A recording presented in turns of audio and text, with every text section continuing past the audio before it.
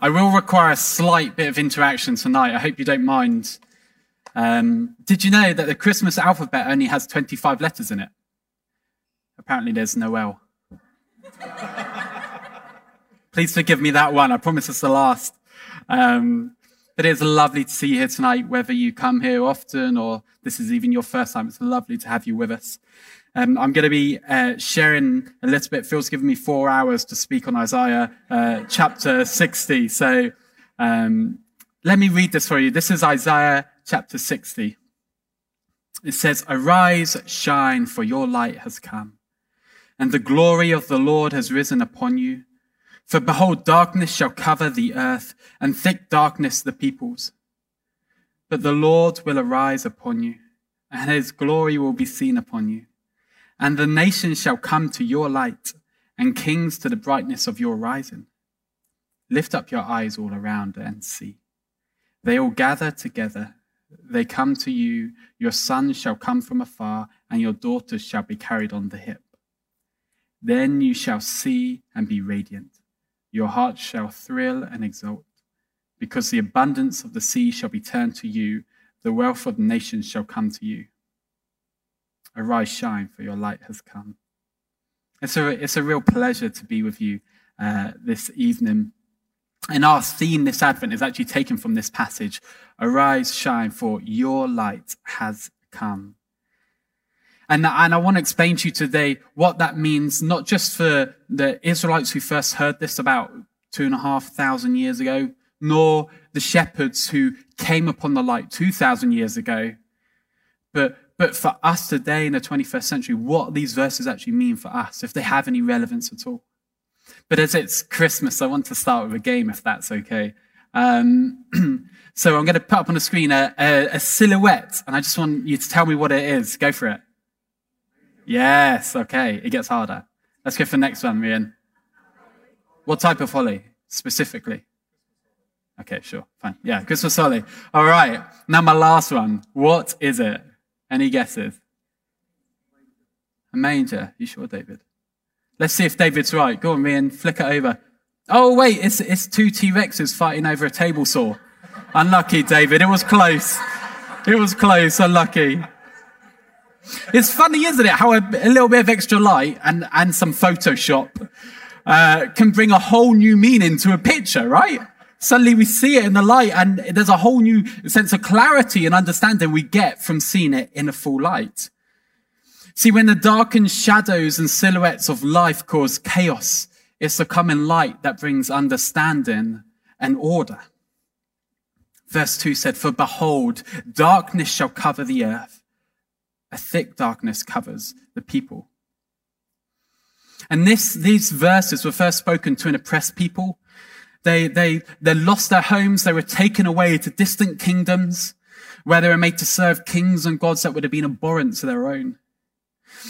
And friends, there are so many events that have surrounded us this year which pose a similar darkness or obscurity. Was there a party at number 10 Downing Street or not? Maybe the silhouettes that these people saw in the window was actually two T-Rexes fighting over a table saw in the cabinet room. What do we know? Maybe that was what happened. No, I jest, but there are some serious questions which we've dealt with this year. You know, what will tomorrow bring? Will I get COVID? Do I already have COVID? Is my business going to survive? Is my job at risk? Are my family safe? Can I trust the government? Can I trust the scientists? You know, big questions that we've asked this year. And even beyond there are still greater questions throughout our lives which are shrouded in darkness. Who can I trust? What is stable when everything seems to be shaken? Where is my life going? What is my future? Why is this person sick? Why is this person suffering? Why has this person died? These big questions that sooner or later we all have to grapple with. And I'm not here to depress you by these tonight. I'm here to impress upon you the great need humanity has of light, of clarity, of understanding and truth. This all reminds me of Genesis 1, which was actually in the video that we showed. In the beginning, God created the heavens and the earth was without form and void, and darkness was over the face of the deep. And the Spirit of God was hovering over the face of the waters. And God said, "Let there be light." And there was light. Every bit of creation and life we see around us follows a primary principle that light is needed for life. This was the world of Isaiah's audience. He describes it as a thick darkness covering the world. And there was light there, and it was God's light.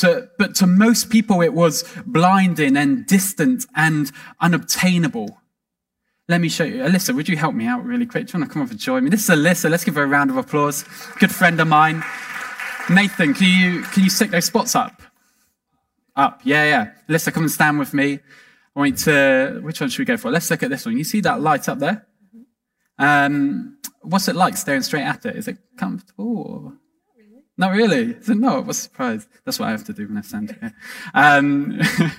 So I want to ask a question. When you're looking at that light, sorry for your eyes, can you see much of the darkness around you when you're staring at a bright light? Okay, that's good. You're saying the answers I want you to say. This is really helping my demonstration. And say you were looking at this bright light and then trying to walk forwards. Do you think you'd have much trouble walking forwards when staring at a bright light?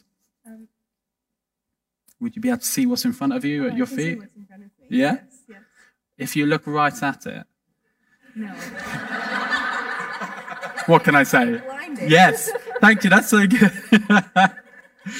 So it would seem if we want to walk the road ahead of us and we've got a bright shining light in our eyes, we really need a light here that's showing us where to go, right? Yeah.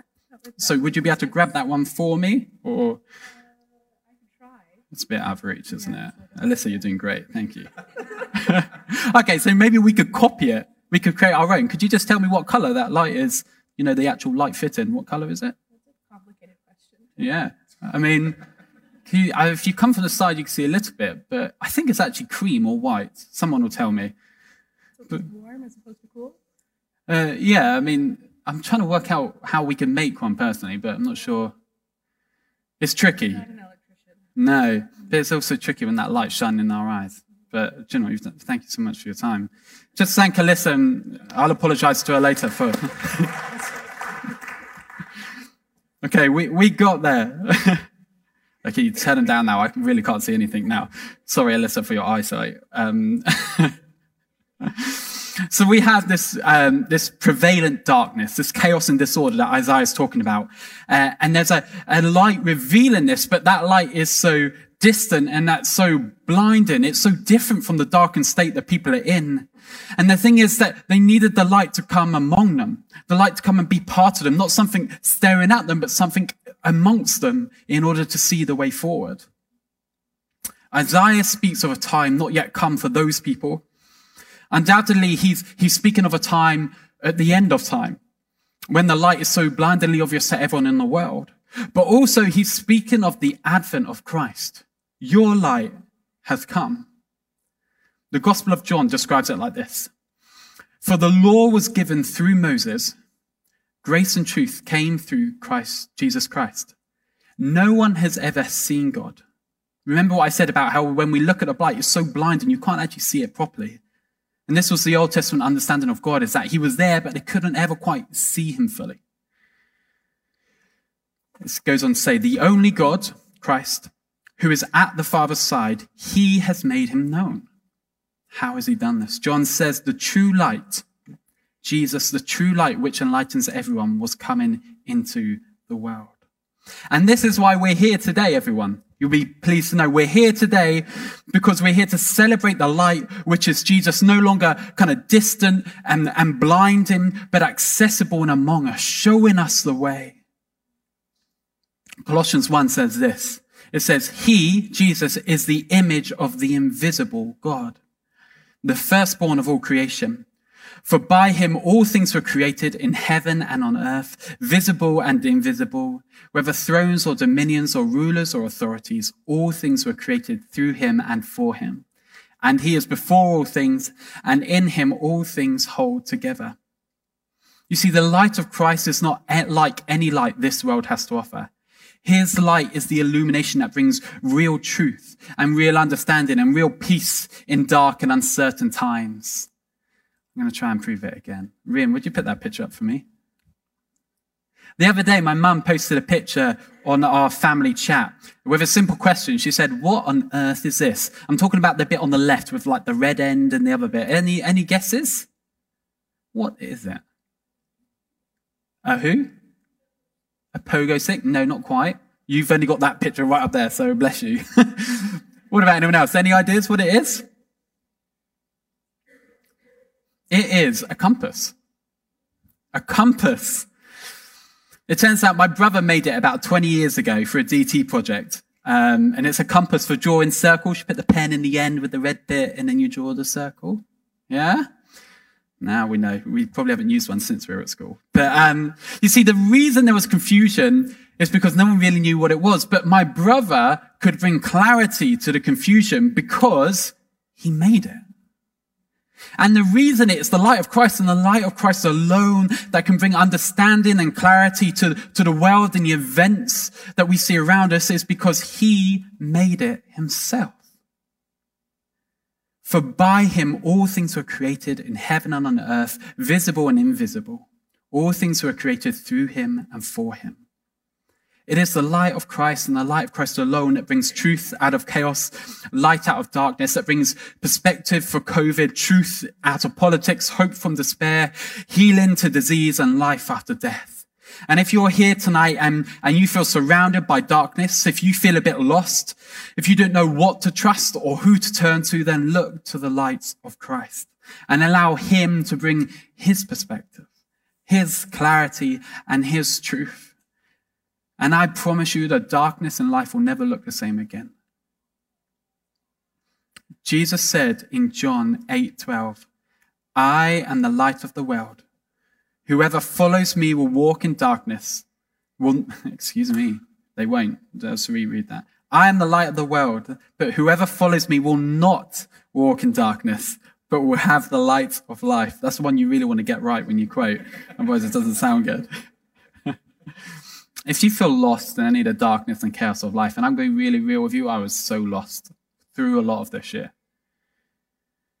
Tonight is a night to see the light. Tonight is a light to see his light. And I want to encourage you, whether you know Jesus or you don't feel you've met him yet or whatever, wherever you are on the scale, he is here tonight to shine his light. I want to pray for you if that's okay. Would you close your eyes, join me? We're just going to focus on him. Jesus, I pray that as we look to you tonight, your light would shine. And I pray particularly for people who, for them this year has been tough, or this year has been confusing, or this year has been, has brought despondency. Jesus, I pray you would shine a light in their lives to help them see the way forward, to help bring perspective to hard situations, to help bring a clarity to things that have been confusion. I thank you can do this, Lord. And I would encourage you, again, whether you know him or not, take time to pray. A simple prayer. Jesus, would you show me your light so I can follow? I challenge you to see what he can do when you pray that prayer. Let me finish with an invitation for us. I'm here today to tell you, arise and shine, for your light has come, and the glory of the Lord has risen upon you. Arise and shine. John's Gospel tells us that Jesus was life, and the life was the light of men. The light shines in the darkness, and the darkness has not overcome it. You see, God was not content to just reveal himself from a distance, but to illuminate the world through Christ. But not just there. He then gives us the light of Christ, which enlightens us. That gives us such life and hope that even in the darkness, we cannot be extinguished. And it is the desire of God that we would all arise and shine. His light is an invitation to join him. No, this isn't a passive invitation. It's not stand there and let someone shine a light on you. It's arise and shine yourself. It's a call to action to stand up and be counted when the darkness is around, to allow yourself to reflect God's goodness and his love and his peace and his truth to the world around you. I can imagine many people feeling daunted by such an invitation. I know there's days that I do, and I don't feel particularly shiny, and that's really okay. I imagine for people in this room to get up in the morning and face the day ahead can be quite daunting. To survive can be quite daunting. But I'm encouraged by Caroline's testimony.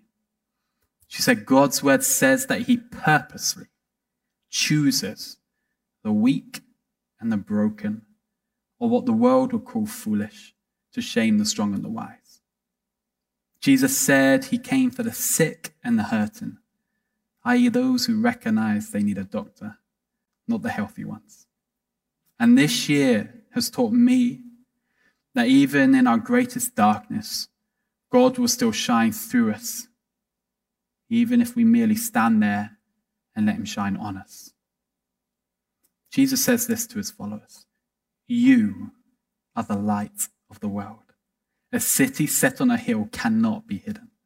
Nor do people light a lamp and put it under a basket, but on a stand, and it gives light to all in the house. In the same way, let your light shine before others, so that they may see your good works and give glory to your Father who is in heaven. Arise and shine, for your light has come.